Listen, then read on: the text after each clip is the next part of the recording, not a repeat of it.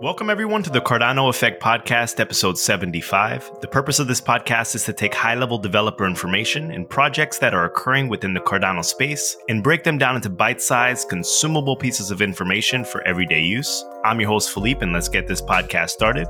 Rick and myself are the hosts of the Cardano Effect, and we have a very, very special guest on the program today.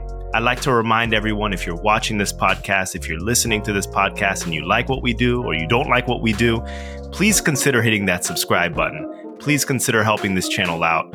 We have a plethora of different content on this channel, whether it be our live streams or our guests. And as we boost our subscriber numbers up, we're over 6,000, by the way. As we boost these numbers up, we'll be able to increase our clout and reach out to various different members of different blockchain projects and different spaces within the blockchain community. And we'll have a little bit more leverage to get them on. So if you really enjoy the guest, please consider hitting that subscribe button. I want to get right into the mix of things because we have a lot of questions for our guest today. I'd like to remind everyone that none of what we say on this podcast is financial advice. Remember, you are your best financial advisor. And if you don't think you are, you need to find someone who's qualified to do so. So, Rick, how are you doing today? What's going on? What's happening? Hey, it's going great, Philippe. Thank you for asking. I would like to give a shout out to the Cardano Foundation for sponsoring this podcast. Thank you very much, Cardano Foundation. We very much appreciate your support. And I would also like to introduce our guest here, Mr. Manmeet Singh, man of many, many hats. He is the vice chairperson of the Cardano Foundation and the chief financial officer and chief investment officer at Emergo. So at least 3 titles there, and maybe even many others that we don't know about. Welcome, Manmeet. Thank you for coming on a Cardano Effect today. How are you doing, sir? Very good. Good morning from sunny Singapore. Thank you guys for having me on this. It's an honor to be on your podcast, and that too, the 75th one. It's got to be a special one, I hope. Very much so. Very much so. So we have a lot of questions for you today, Manmeet, from the community. And we're going to start off with some questions that Rick and I had, and then we're going to jump over to the subreddit. So I see that you've been involved with blockchain since 2012. How did you get involved with the Cardano project? And in those previous years where Cardano didn't exist, were you working with any previous projects prior to your role as the vice chairperson of the Cardano Foundation and CFO and CIO of Emergo? Yeah, so my entry into the blockchain space actually started while I was living in Shanghai in China. So I also work closely with China Accelerator, which is the largest, most prominent and successful accelerator in Asia, really. And back then, through China Accelerator, they made several early investments in companies that were leveraging blockchain, especially for cross-border payments. So that was one of my first sort of introductions into the technology, and, you know, young entrepreneurs, super intelligent, super industrious entrepreneurs who look at the technology and find some problems and go, wait a minute, this is fantastic, right? Let's take away friction and inefficiencies and speed related and cost related issues with cross-border payments. And let's put all of this on a blockchain and let's use a Bitcoin to facilitate such payments. So as we were delving deeper and deeper into, you know, what is blockchain? And we were learning with these early stage investments, what really happens in the market, how people react to it, the challenges of actually building out a product like this with this cutting edge technology in a regulated market and ecosystem. And, you know, what are the implications there, and so on. So as we started sort of understanding and learning that a little more, I got even more interested in the possibilities that blockchain as a technology, as a core technology layer, brings to a variety of use cases that I could see. So then, you know, from there on, we just got, it's that same rabbit hole that everybody falls into, just got deeper and deeper and deeper. Then started making some more angel investments in the space. And then in, I think it was first quarter of 2017, before the summer, a common friend introduced me to Ken Kodama, who's the founder and CEO of Emergo. And, you know, we just started sort of talking, getting to know each other. He was building Emergo as the commercial and venture arm of Cardano. That got me into the Cardano ecosystem and learning and understanding about it, and reading up the philosophy behind it, reading up about, you know, Charles, who I already knew from my previous reading and understanding of the blockchain space. And then as we discussed more and more between Ken and I, and we started sort of collaborating first informally, then more formally, and so on, as we built up this sort of understanding and relationship between ourselves. And we saw that there's a lot of synergy between what I was doing and what he was looking to do and so on. And then we decided, hey, you know what, we should pool in resources and experience and let's build Emergo together. So I came on board to support Ken to build Emergo out. Then, of course, as we're building Emergo out and executing sort of, a strategy that we had in our minds, that's when we got to the scenario where, with respect to the Cardano Foundation, we needed to put in an interim council to carry out a bunch of activities there and tasks there. And then within our ecosystem, it was decided that I would be one of the council members, and that brought me into the foundation. So here I am. Wow, it's a long road, and here you are. Thank you for that, Manmeet. The next thing I would like to ask you, you're wearing 3 different titles and possibly even more as Vice Chairperson of the Cardano Foundation, Chief Financial Officer, and Chief Investment Officer of Emergo. Which one keeps you busy the most? And where do you spend most of your time? They kind of just blend in some ways into each other, in some ways. I think my 2 roles within Emergo are, for all practical purposes, fairly seamless. These are titles and roles that we traditionally have in organizations to distinguish effort, but effectively, I am the finance guy, for lack of a better description, at Emergo.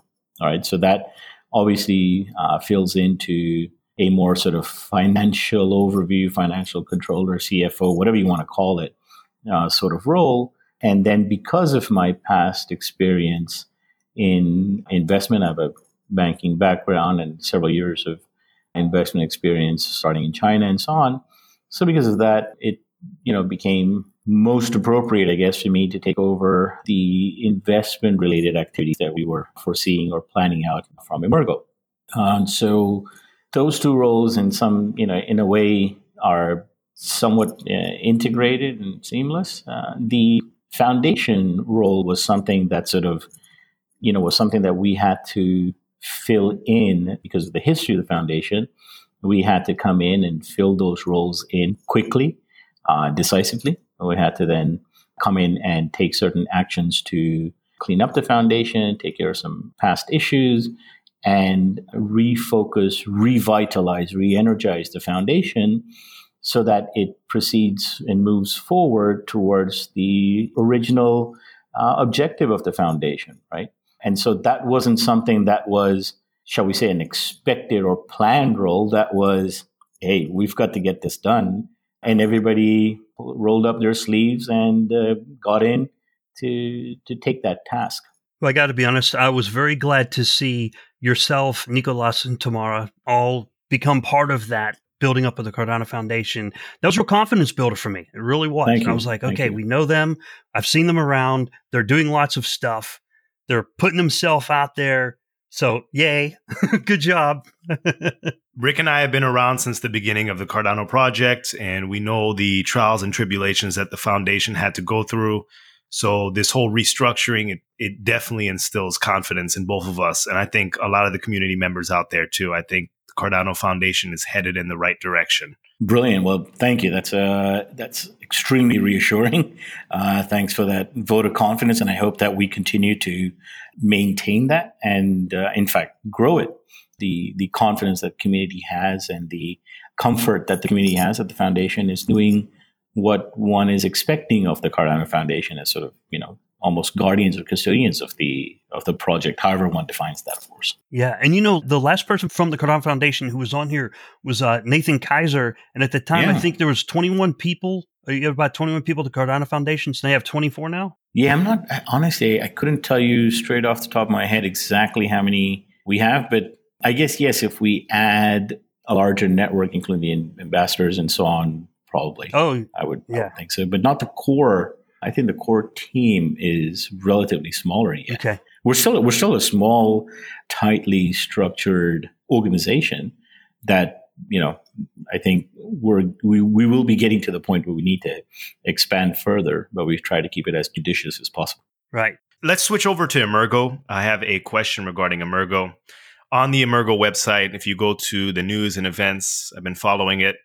One of the core tenets or the thematic ideas behind Emergo has a statement that says, Emergo drives the adoption of Cardano and adds value to ADA holders by building, investing in, and advising projects or organizations that adopt Cardano's decentralized blockchain ecosystem. So one of the events that recently happened was the Blockchain for Europe Summit in Brussels, where they were talking about AI, IoT, and blockchain, and maybe how those interact with each other. So you see these summits, you see these conferences a lot in crypto. I mean, they happen all the time. What exactly is Emergo's goal? What is the Cardano's project's goal? What do these summits accomplish? Is it a place to sell tickets? Because I know these conferences, they cost a lot for individual people.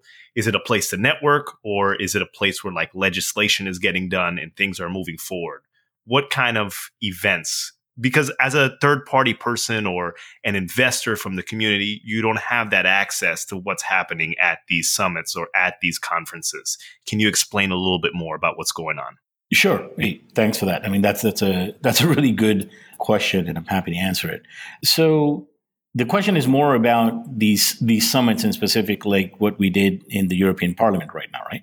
Yes. Yeah. Okay. So we were one of the founding members of Blockchain for Europe, which is a Brussels-based association that works very closely with the European Parliament. And the objective of the association and the objective of our involvement in it was to work with other like-minded entities in the blockchain space, be they protocols or advisory firms or legislators, regulators, or research institutions, whatever have you.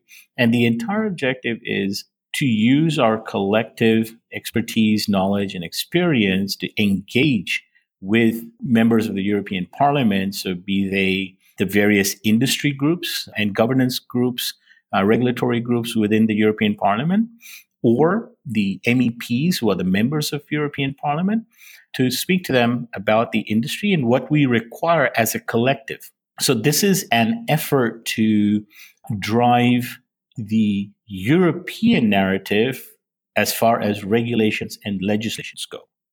See, we all here, I know all three of us at the very least, and the vast majority of your listeners, and then everybody else beyond that in the industry, I think we believe fundamentally at our core the sort of transformational power that blockchain as a technology or distributed ledger technologies take one level higher, that DLT has to improve people's lives, right?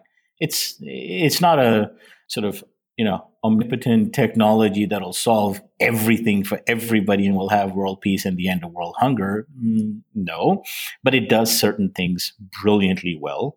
And if you use it for that, it'll work great. However, to implement that, to deploy that, one also needs to have several other things fall in line. Very critically for our industry, it's the regulatory and the legislative framework surrounding the technology, surrounding corporations and organizations that function within this technology space. And a lot of the uncertainty that exists around that today, be it in the US or North America, be it in Europe, be it in Asia, be it anywhere in the world. A lot of that uncertainty is actually hindering the innovation that we know exists and is ready to be played out. I'm not even talking about the future innovation that's coming in the pipeline or stuff that, brilliant folks globally are thinking up right now. It's just the existing stuff, right? If you just take an industry like financial services, I think it's an indisputable fact that blockchain technology can completely disrupt the existing financial services industry on a global scale. But the regulations, because it is a highly regulated industry, we need the regulations to be in place to allow this to happen. And that's where we're trying to push the needle forward. So Blockchain for Europe as an association, that's its predominant goal. Now, coming to the event, As a matter of fact, this event was held inside the European Parliament, which by and of itself is pretty massive. Just a huge sort of boost for visibility and also to show the seriousness with which the members of the European Parliament are taking this technology and taking towards understanding what we are trying to convey, right? Our message. And because it also happens inside the European Parliament, it's actually free. So nobody had to pay anything for it. It's paid out of effectively, a couple of sponsors who generously donated, say, for the lunch or a cocktail afterwards or whatever have you. I don't know the exact details of what the sponsors paid for, but a couple of those kind of things.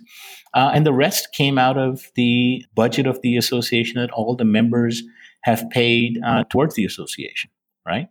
So that's really how it works. I mean, we have to push that regulatory needle forward. We can huff and puff and talk all we want about, well, blockchain can do this and it can do that and it'll disrupt this and disrupt that. But if we don't have a regulatory framework around it, practical implementation at scale becomes extremely difficult.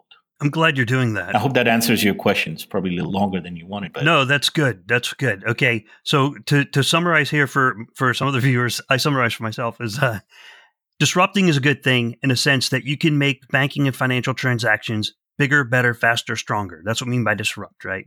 And the folks who are at these conferences are the movers and the shakers in politics, which is important because they write the legislation. So those are the kind of folks you're talking to, right? Yes, correct. And they need educated. They need to understand what is it that you need for your blockchain technology to help solve problems. And those are the kind of folks you're seeing at these conferences. Is that what I'm hearing? 100%. So every one of the panels, and I think they were also being live streamed at some point, and there will be video of the panels put up online. But, all of the panels were actually, each one was sponsored and hosted by an MEP, right? That's a member of parliament, right? That's like saying, a senator or a congressperson is sitting on each one of your panels.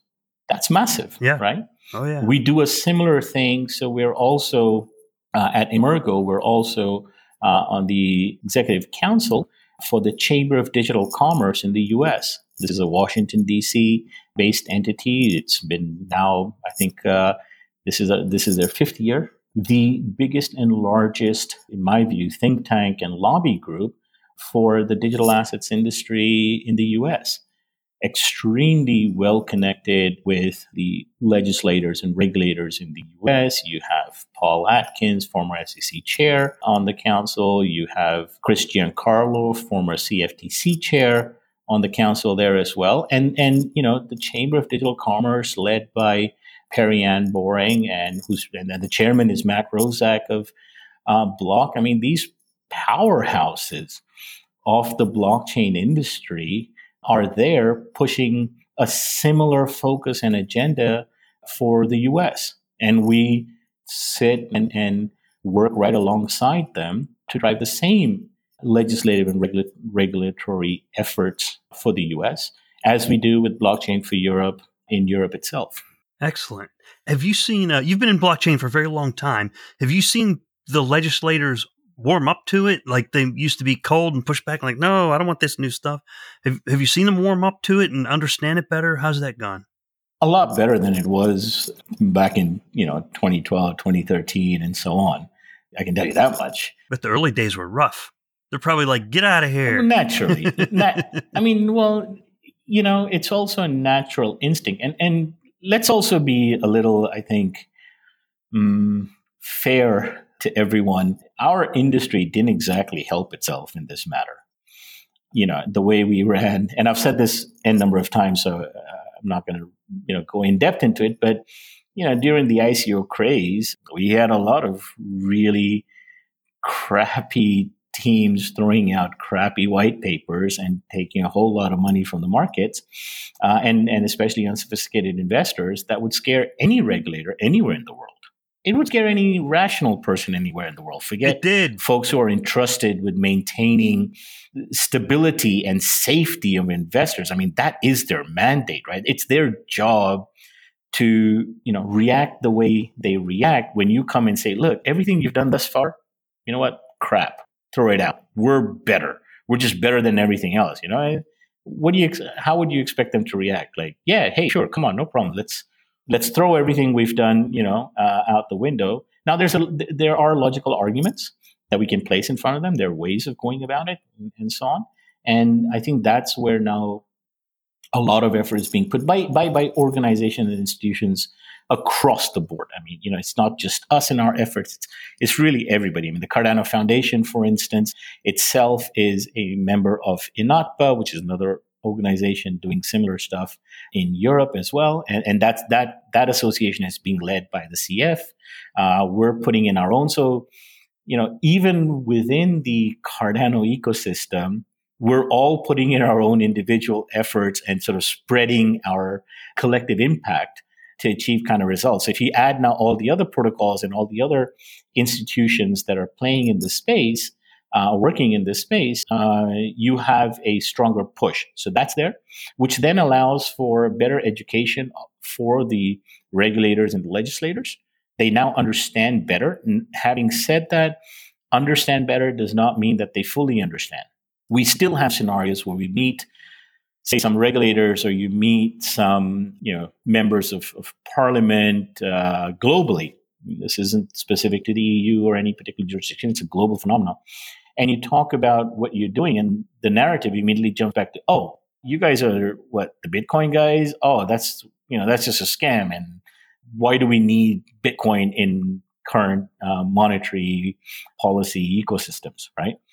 And you have to sit back and go, wait a minute, sorry, we're not talking about cryptocurrencies. We're talking about the technology and its impact and its influence and its capabilities transcend the single use case that we're talking about when it comes to cryptocurrencies, right? Cryptocurrencies are one use case for blockchain. There's so much more that it can do.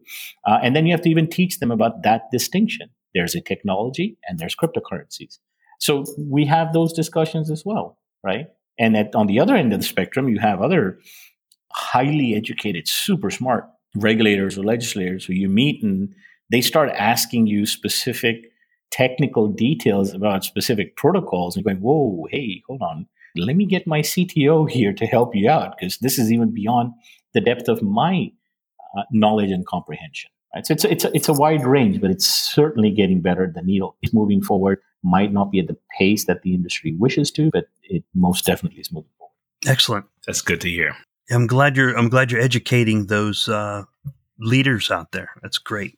I hope more of them have more of an open mind, because it seems like they fall on various ends of the spectrum. Some of them are interested and some of them are just completely closed to the idea, which is unfortunate. That's a good point. So I'm sure. That's a good point. Yeah. Where have you found people more open to these new technologies, the leadership of the countries like the EU, the United States, in Singapore, Japan? Who seems to be more open and who seems to be pushing back a little? It's fair to compare, right? Sure, it's fair to compare. I think if I were to put it on some sort of a sorted list, probably the US is the most challenging. You have a lot of different regulators out there. Each regulator has their sphere of influence, which sometimes, for at least the layman in me, seems to overlap. And you have, different interpretations of how the regulations are going to be or what they are and who has influence over what and so on and so forth. So it brings some lack of clarity, really. Europe, certain member states in the EU, for instance, are more progressive than others. Places like Malta, for instance, or Germany. Germany, for the technology, most certainly, yes.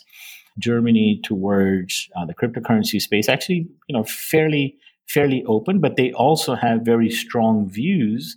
There was actually a really good panel in Brussels the other day during that summit, where we had the head of payments and all for the Bundesbank over there. And he had very strong perspective of, why blockchain is or isn't necessary and its impact on monetary policy and monetary systems and so on, and the risks thereof, right? So one can debate that, but at least, the good thing is he was there and actively engaged and in dialogue and discourse with members of the blockchain space as well. And it was one of the best panels that we had there.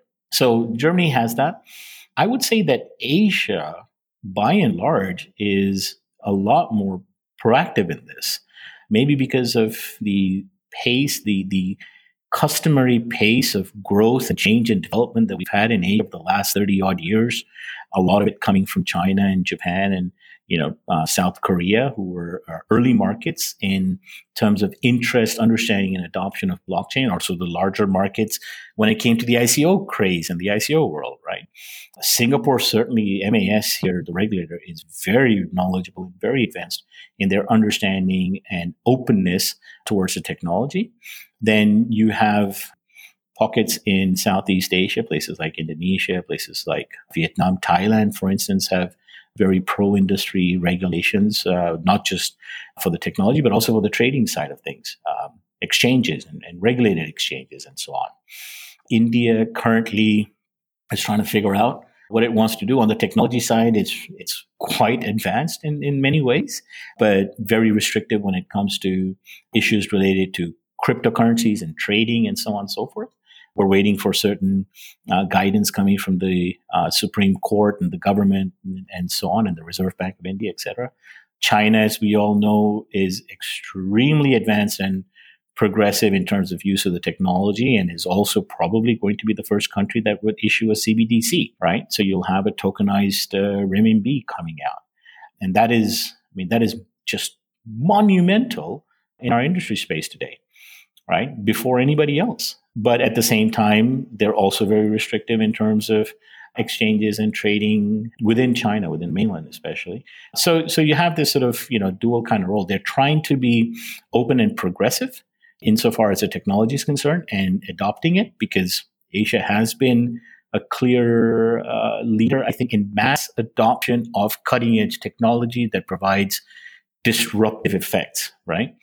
Having said that, they're also, like any regulator anywhere in the world, everyone is cautious about the unhealthy effects that our industry also brings into the ecosystem, and that which the onus is on us as an industry to clean that out, right? And yeah, because they want some sort of control to some extent, and they don't want people buying illegal products, and that's like something that's important. I totally understand. Very well put. Very well put. Yeah, that's pretty amazing, the work that you have in front of you. Pretty neat stuff. And what's interesting is in South America, we had Alan Verbner on the program, on the podcast, one of the earlier podcasts, and that's kind of being driven by the people. So like the people in several different countries in South America, they're saying, hey, we want to use cryptocurrencies because you inflated our currency 2,000% last year, and my life savings is now worthless. So let's find some other way of going about it. And then, of course, you have many countries in Africa where we have John O'Connor over there, and he's working with them in Ethiopia. And so there's like ripe ground for planting over there. There's room to grow. There's room to plant seeds. Absolutely. And I mean, IOHK has done a fabulous job, I think, through the leadership of John O'Connor and other members of the IOHK team in spearheading breakthroughs and opportunities across Africa. Right, there's a lot of open space there, literally, in terms of bringing the technology and providing just monumental benefits. But these are the sorts of jurisdictions where you will either find more open regimes, be they legislative or regulatory, and you would find also more open arms from the common man, from the average population, to adopt these technologies because they need it. Mm-hmm. Right? It provides certain comfort, certain transparency, certain finality in terms of transactions, immutable records for who you are, just your own ID, forget everything else. Just, this is who I am, and here I prove who I am. This is a question that we're tackling even in India today, for instance, right? National identity, and what that means is there's a whole lot going on in India as well on this issue. So that's why I think you would find a stronger magnetic effect from progressive legislators and regulators, as well as from the general population in these countries, towards such genuine decentralized technologies that bring back control and power in an open and transparent way to the masses as opposed to centralized institutions where it might be abused. Yep. I see. You hear that, Philippe? We got our work cut out for us over here in the United States. We need to soften them up. We need to work on our legislators. Yes, we do. We do. And it seems like we're falling behind too, which is unfortunate because, we can really drive that ball forward and set a good example. But fortunately, we have people like Caitlin Long working on it. We had Jonathan absolutely. Dunsmore working on it. Yeah.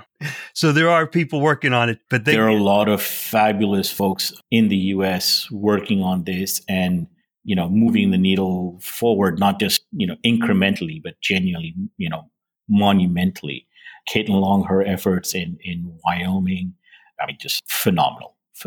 I want to backtrack to something you said earlier, that magnetic force or countries that really need it, or, maybe it's not as much of an issue in Western countries now because you have other payment rails that you're using and you don't have to deal with hyperinflated currencies. So one of the news articles that came out on the Emergo website was that Emergo establishes a strategic task force with Uzbekistan government to develop framework for STO, security token offerings and exchanges. Just a little background for the viewers and listeners. Uzbekistan, it's not a really populous country. It has around, their population is around 32 million. So slightly larger than like Shanghai city. So it's pretty rural in that sense. And their GNI is, or their gross national income per capita is around 2K. So 2K USD, $2,000, which I would consider a developing country.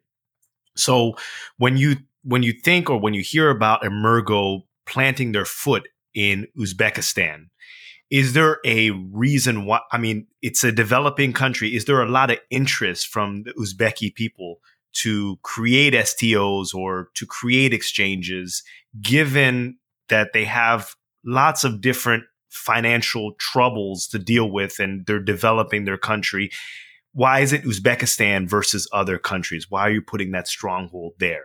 Well, it's about starting to bring your ideas and thoughts and the opportunities that you see to the jurisdictions where you have the openness and the positive intent of decision makers to try it out, right? Uzbekistan by and of itself might not be one of the largest markets on the planet. But if you successfully set up and develop a security token exchange out there and you build up an ecosystem where one can trade securities on a regulated exchange transparently and you have clear ownership of those securities, it's only a matter of time where that level of transparency and openness allows for a greater participation by the local population. And two, that brings regional effects, right? So now within the region there, you will have other nations and other citizens of other nations asking their governments, hey, hold on a second. Why do I have this antiquated, centralized, completely opaque financial market ecosystem, however big it is, small, big, that's not the issue right now. The issue right now is concepts and conceptual clarity and bringing genuine examples where we can show the transformative effect and positive benefits, right? So if you can show that in a place like Uzbekistan, where you have a progressive regime that is open to and encouraging and supporting such initiatives together with private players like ourselves and others in this partnership, you have a great fertile ground where you are showing a live deployment of the idea, the concept, and what it can achieve, right? Yeah. You do that there. Now that becomes a case study for the region. It becomes a case study for the world. I mean, who's to say that if we have and we build a successful security token exchange in Uzbekistan, that would not galvanize and rejuvenate capital markets in that region, not just within Uzbekistan itself, but within the region. And if that opens up, who's to say that tomorrow, global money center, now this is a time, some time away, obviously, but still, who's to say that global money centers have to be limited to the New Yorks, the Tokyos, Frankfurts, the Londons of the world? Why? Yeah, that's a good point. Where does the vast majority of the global population actually live? right? Yeah. Where is that vast majority of potential spending power? Where is that middle class today, et cetera, et cetera? It is not in your existing global money centers. It's not. Humanity is not based there. Money's based there, but not humanity, right? Yeah, and you know what? You know what the most common argument I hear against cryptocurrencies, if you talk to a normal person is somebody who doesn't deal with cryptocurrencies, is they don't understand the idea of centralized or not centralized. If I talk to a colleague about decentralized, which I have, and they'll say, "Why is it worth anything? It's not backed by the government." And I say, "Well, that's the point." And I'm sorry, but there's people who are brainwashed into thinking it's not worth money unless the government says it's worth money. And they just don't understand anything outside of that tiny little paradigm. And I'm just being honest. I mean, isn't it true, Philippe? That's a very good point. Very good point. Yeah, very good point. You got your work cut out for you, Manmeet. I wouldn't want to walk in your shoes. Well, it's a lot of us. I think that was a very good point that you made.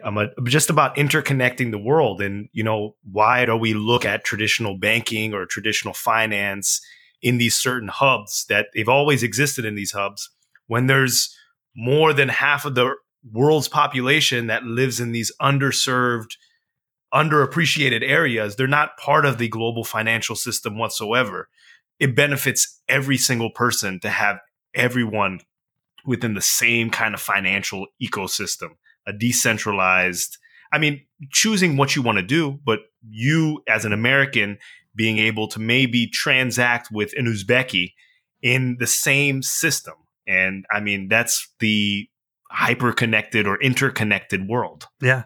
And if Uzbekistan succeeds, their neighbors can say, "Wow, that's interesting. Let's try that out," right? Just like Manmeet was saying.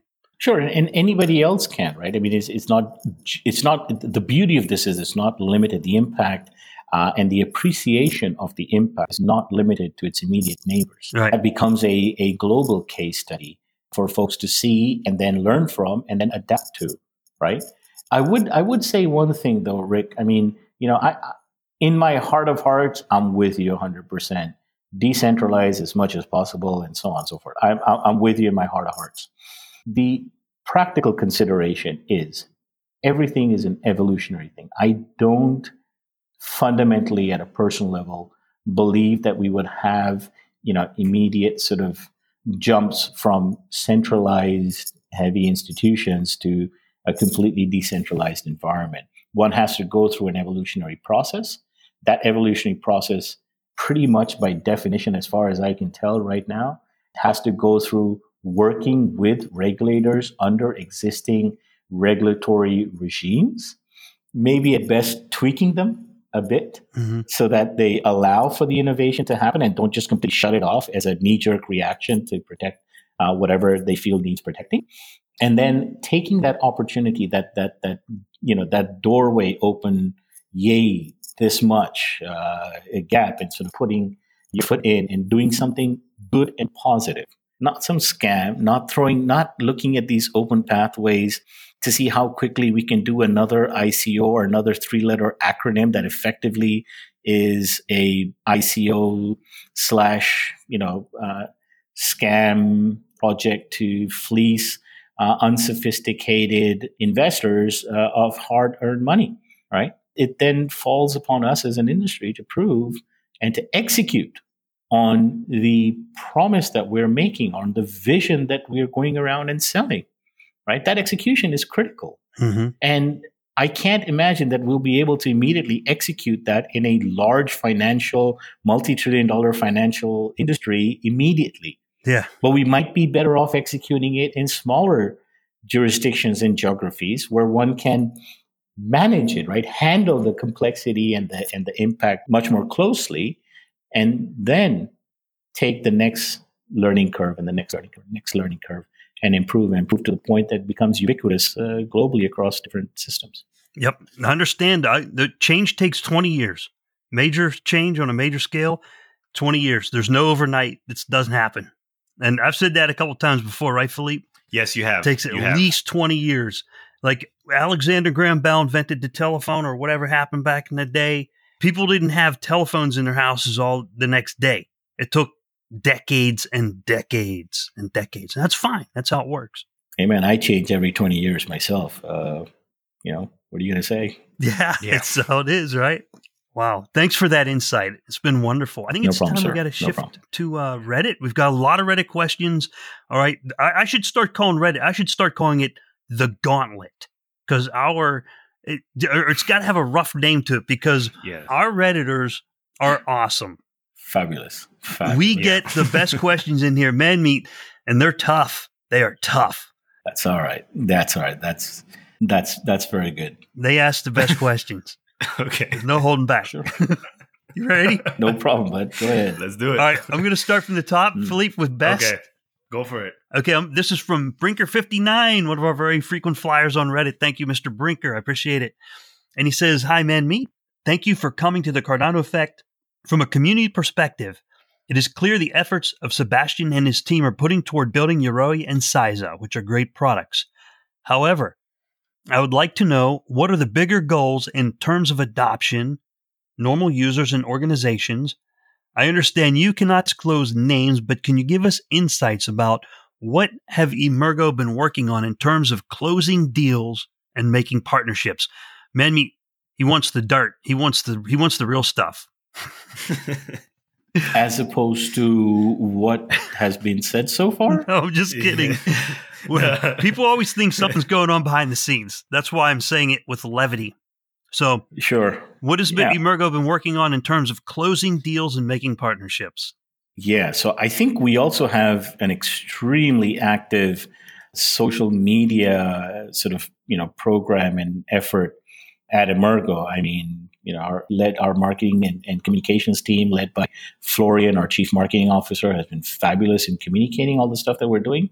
But let me step back and answer that very specifically. I don't know precisely what sort of partnerships he's talking about, but there are different types of partnership, different types of initiatives that one can look at when you are sort of focusing on the commercial aspects or building out the ecosystem for Cardano. One, we need to be in a stage where we have a more ready product, i.e. the protocol itself. So we need to go through Shelley and come to Goguen and have that smart contract capability before one can genuinely build solutions on our protocol. We all know it's there. We all know it's coming. We understand every ounce of sweat, energy, and effort that IOHK and that entire genius team has put into it to bring it to where we are today. So we are now just at the cusp of having that ready. Once we have that ready, now you can genuinely go and talk to corporations and talk to enterprises and say, hey, look, let's look at your business processes. Let's look at the challenges that you have in be it in your finance function, be it in your supply chain function, be it into your manufacturing and production processes, be it in your distribution processes, whatever have you. And here, let's talk about the problems that you have and let us come back to you with ways that we could potentially solve it using Cardano as a really, really powerful, robust, secure protocol layer, right? We got to get to that. So in the interim, we've been at this for now over 2 years, right? I've been in Emergo for over 2 years now. And, in that interim, you've got to do something until you have a product ready that you can take to market. So what we've done in that interim then, we've looked at what else does the industry need that we can build today or that we can focus on today or in this past 2 years to get to that point. So at least, 3 things pop to mind. Number one, anybody who understands enterprise solutions and enterprise space understands that when you do large-scale enterprise deployments, it's not just the power of your technology and your solution and all that wonderful goodness and the power of your team. It's also the capability inside the client or the corporation or the entity that's going to use your software, your solution, and how deep is their technical bench strength to be able to manage this technology, right? So if you're going to deploy an entire settlement system powered on blockchain for a bank, what you're going to need dozens, if not hundreds, for the largest banks, you're going to actually need hundreds of software engineers, IT folks inside the bank who are going to manage these systems and grow them. You would still be, as an outside organization, you would still be partnered with them. You would still be supporting and driving a lot of it. But even within the system, even within your client, the bank or whoever have you, they're going to have people in there. Where do those people exist today? If I want to go today and recruit 200 software engineers trained on specific blockchain skills and recruit them for my bank, can somebody tell me where I'm supposed to recruit 200 people today? You can't. It's very, very difficult, and it's extremely expensive. We don't have those volumes out there. So for that, we started Emergo Academy, and we started it in, one of two largest markets out there in terms of software talent. We started it in India.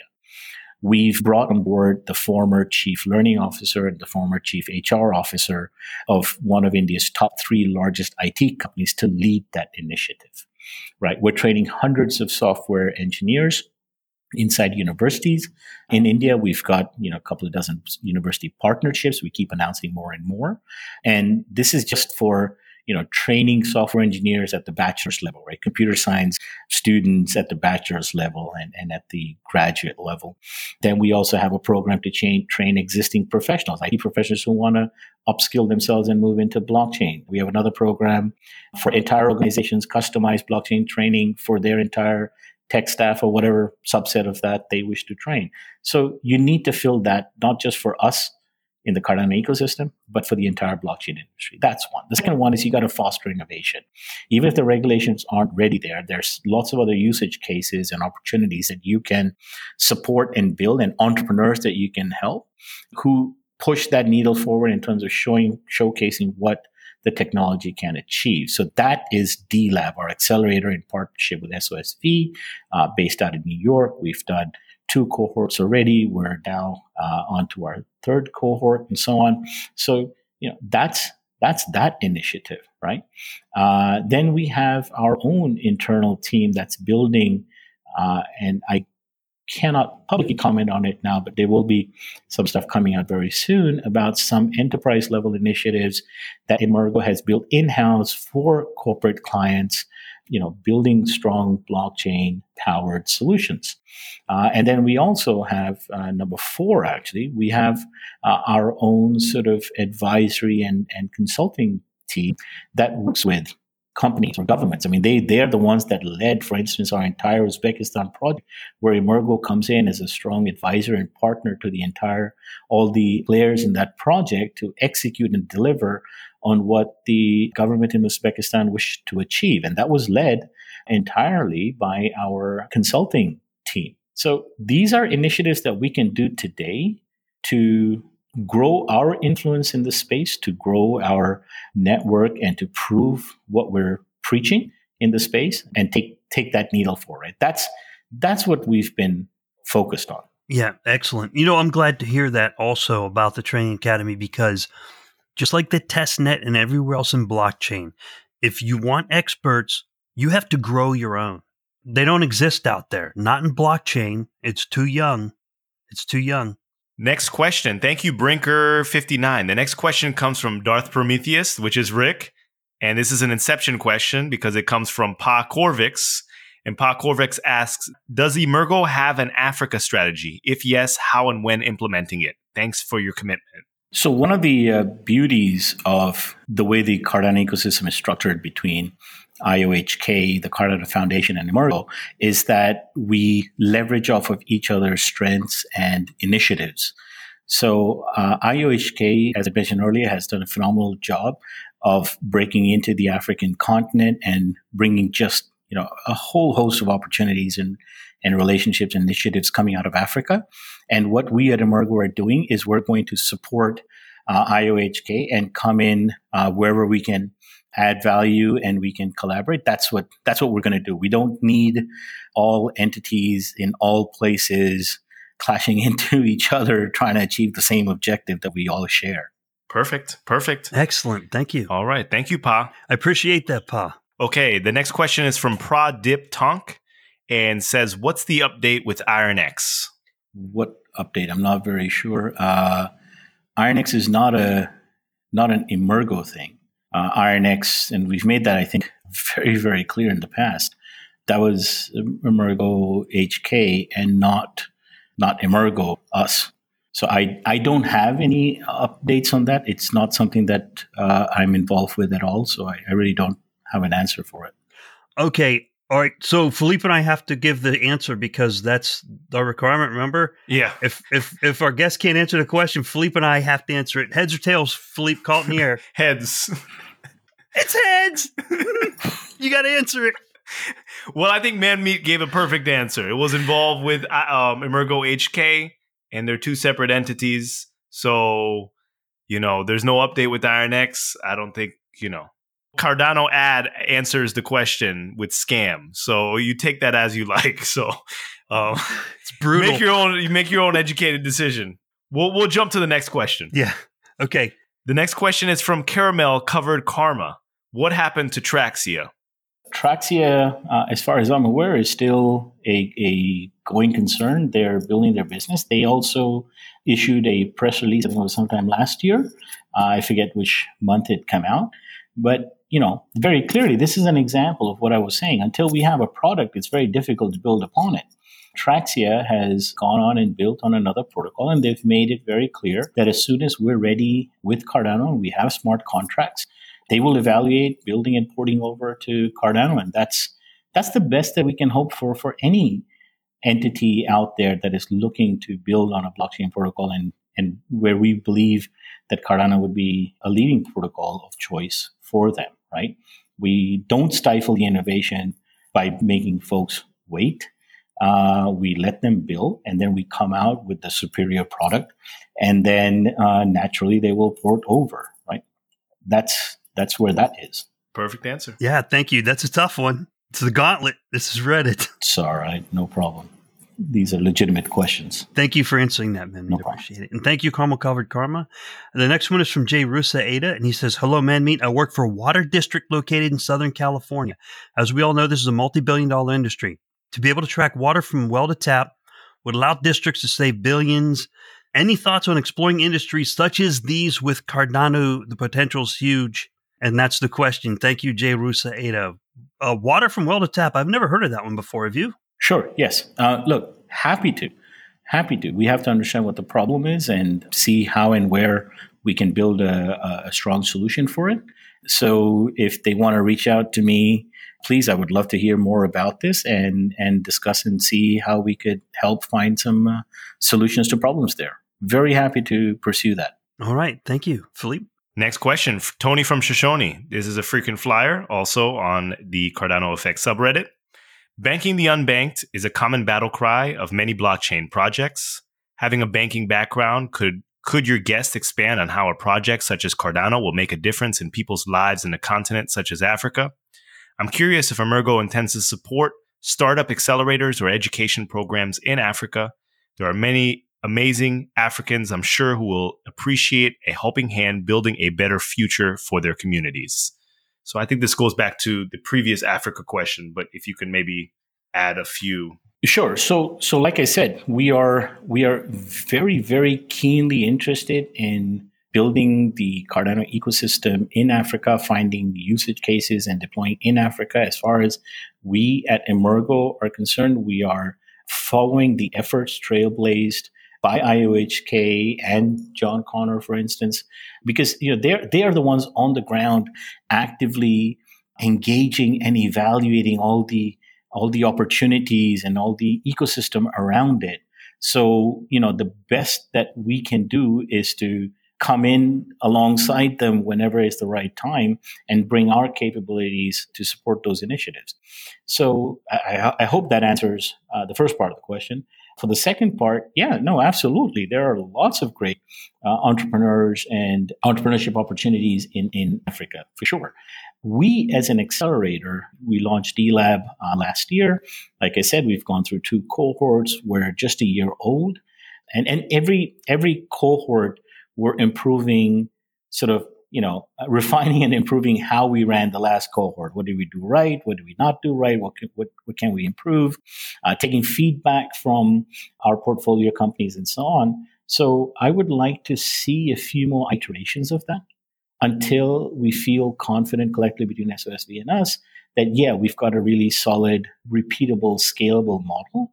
And then I would love to take our accelerator business to other geographies. There are tons of invitations we have received from the geographies to expand, but I think it doesn't make sense to expand until we have quote unquote a product that we're comfortable with.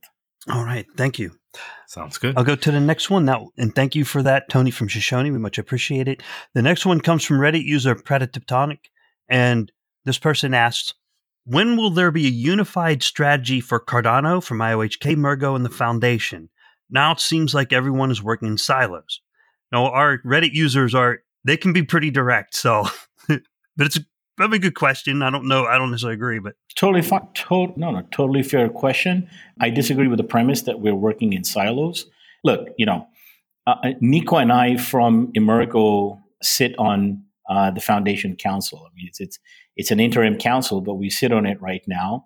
Our colleagues from IOHK, both Nathan and Tamara, sit on the council. So as far as the Cardano Foundation goes, it is a clear coordination point between all three entities, right? What you do not see is the constant and consistent level of engagement between all three teams across various communication channels, be they Slack groups or email or meetups or get-togethers that we frequently do, where we're working together, tapping opportunities at the same time. And right now, for instance, I was with Charles and Tamara and Nathan and Domino and Bakit and Jerry in St. Moritz and in Davos. And we're staying in the same hotel. We're having breakfast, lunch, and dinner together every day. We are together, almost the entire day, going to different meetings and then bringing each other in, et cetera, et cetera. There's been a lot of effort there too.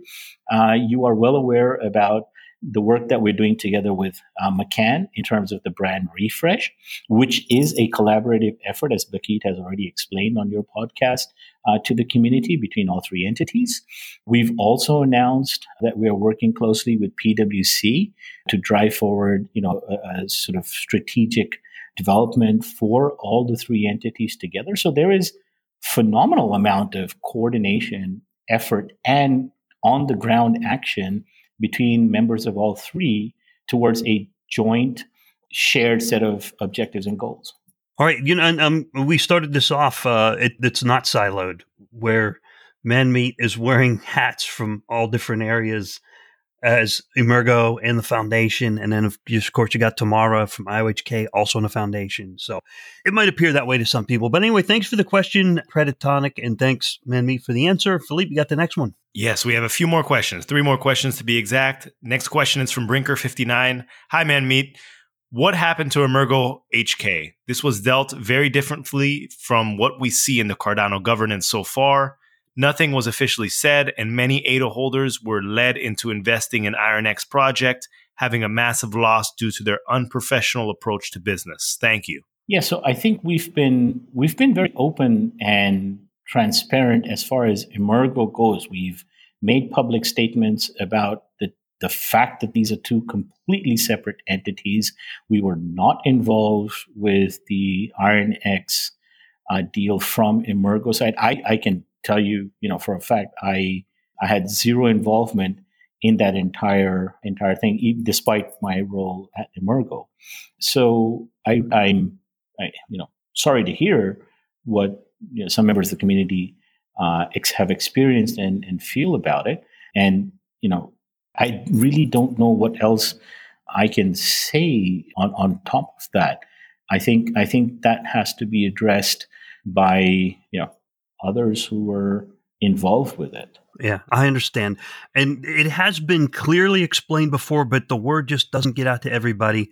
It was clearly put out that Emergo and Emergo HK are two separate companies. That's been put out several times. Just not everybody gets that. So Emergo HK may have imploded or whatever happened over there, and it's not Emergo proper. It was something else. And they also issued their press releases covering this and so on. And I think there's really not much more than I can genuinely add to the discussion beyond that. Yeah. No, I totally understand. It's like if I bought an old car that's an AMC and I can't buy car parts for it anymore because the company is no longer there, no one can answer for that. It's really hard. It's hard to do because that company's gone. The people that did that. Phew. Yeah. Well, we learn things the hard way in the crypto space. We do sometimes, both users and investors and leadership. So, Philippe, you want to cover the next one? Yes. So thank you, Brinker59. The next one is from Eleanor Ziafe C. What did you personally learn from the recent Europe summit? How is the Uzbekistan partnership going? As a CIO for a blockchain firm, how are your valuation metrics different from a traditional VC? And then the last question was, there's two more questions. We can do an entire podcast on that one. Let's narrow it down and then we'll come back to that whenever. We covered the first two questions already at the beginning of the podcast. We talked about the Uzbekistan partnership and the recent European summit. I guess as the CIO for a blockchain firm, how are your valuation metrics different from a traditional VC? And then there's another question. How is the exit strategy for a blockchain-based startup different from other tech-focused startups? For example, OYO. Conceptually, there is no difference. You invest along the same principles. Just because we have a new technology does not necessarily change the nature of running a business and making a business successful, right? You have a new technology, it brings new opportunities, new processes, new systems, new economic models, new business models. But the fundamental aspect of building a business, scaling it, making it sustainable, making it successful over time, that hasn't fundamentally changed. So the core fundamentals of investing in such early stage enterprises hasn't fundamentally changed just because we're using blockchain now and not artificial intelligence or machine learning or VR or AR or cloud computing or big data. Take any technology buzzword, phrase word, acronym that you want. It really doesn't change much. So we're not that different. When you compare it with a VC versus, say, something more early stage, there might be some slight differences because the earlier stage at which you participate in the growth of a company through investments, the greater sort of risk that you're taking, and also you are making your decisions less on proven business models, maybe more on the team, on the technology, on its capability, on its promise, and your ability to help them deliver on that promise, your ability to help them grow, etc. Versus when you do maybe slightly more later stage VC investment, something like a, Series A or something like that, you might be now looking at a company that has possibly some product market fit. It might have some revenue, some traction, it might not be profitable, but it has already something that's driving a business forward. It has clients, effectively it has clients who are paying it something that is of value to them, right? So in that scenario, you're looking at a slightly more nuanced investment model where you're looking also now at the realities of the business and what it is and how it can scale, etc. But not overall, really not that different. And Manmeet, I'm sorry we're running out of time, but I got to tell you, I'm glad you're on our team. Thank you, sir. Your knowledge is really impressive. I've been really enjoying this podcast. It's been great. Okay, the last one, Philippe. From Dolan133 says, from a larger perspective, blockchain holds the promise of decentralized finance and thus greater access to markets of all kinds for poor people. But on the flip side, seems to also hold the prospect of greater control of citizens by government via centralized private chains. What is Cardano's stance on this given the Atala project? Okay, so I think I'll have to break this question into its two constituent parts. So one, referring to centralized or permission chains and so on. Look, one can look at it more as as I mentioned, it's an evolutionary process in terms of reaching at scale adoption of blockchain as a technology that disrupts a variety of industries. And it's very difficult, I could imagine, for, say, a regulator or a large bank in financial services sector or in healthcare or anywhere where you have economy-wide impact if there is issues with the integrity of the data and the databases and so on, to then say, hey, let's put everything on a decentralized ledger system and then worry about the security of that system, right? we have very strong security infrastructure and theory built into Cardano, which would certainly help. But until then, a lot of the other protocols, the ones that are existing out there, would have different level of comfort to regulators in terms of, hey, can we build an at-scale deployment on these decentralized systems, and what are the risks to their industry if there is a fault in the system, right? And things like 51% attacks, for instance. Those are massive risks. Therefore, in terms of an evolutionary step, I can see that permission blockchains become an easy entry point for such centralized entities to engage with a blockchain, understand it, experience it, learn from it. And over time, as that understanding and knowledge grows, I can see the next evolutionary step, which is moving to more decentralized systems, right? And that would be something that I think is highly likely. The second part of the question concerns Atala. Atala is an IOHK initiative, and I think it's best that IOHK answers that question. I am not qualified to give an answer to that. Thank you, Manmeet. Yeah, that's fair enough. Those were great responses. Great responses. Thanks. I want to thank all the Reddit users for their wonderful questions. Rick, did you have any last questions to ask Manmeet? No, also thanks to the Reddit users, but I do have one last question. So what would you prefer, Porsche or Lambo? You a Porsche guy, Lambo guy? Man, I take Grab here in Singapore. I don't own a car here. Grab is the sort of local ride sharing app. Yeah. Okay. Fair enough. God, okay, Fair take enough. the cab. All right. Okay. Fair enough. Thank you, Manmeet, for being on the Thank you. podcast. I very much appreciate it. I learned a lot from you, and you're welcome to come back anytime. We loved having you on here. Thank you, sir. Yes. So thank you to all the viewers and listeners for the Cardano Effect podcast. We had Manmeet Singh. He is a legend in the Cardano community. I mean, this was a great podcast, and we finally have you on. We hear a lot about your name, and I know you're doing a lot of work behind the scenes, but the community is going to have a good chance to see and hear what you're doing. And like Rick said, we'd love to have you on again.